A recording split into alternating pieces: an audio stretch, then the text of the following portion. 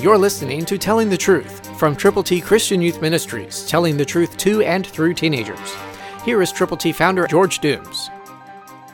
Believe on the Lord Jesus Christ. A new commandment I give to you, that you love one another as I have loved you, that you also love one another. By this all will know that you are my disciples, if you have love for one another. John 13:34-35, New King James Version. That is called a cardinal scripture. Jesus calls it a new commandment. He tells us, he commands us to love one another. How? He has loved us. Wow, that's really impressive. And we're also to love one another. And then comes that very special word.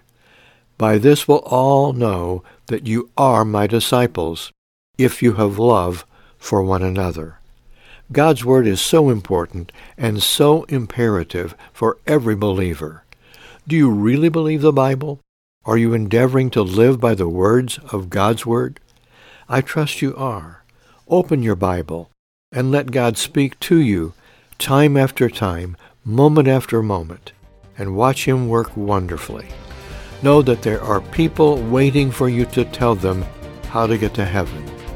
Will you? Christ through you can change the world.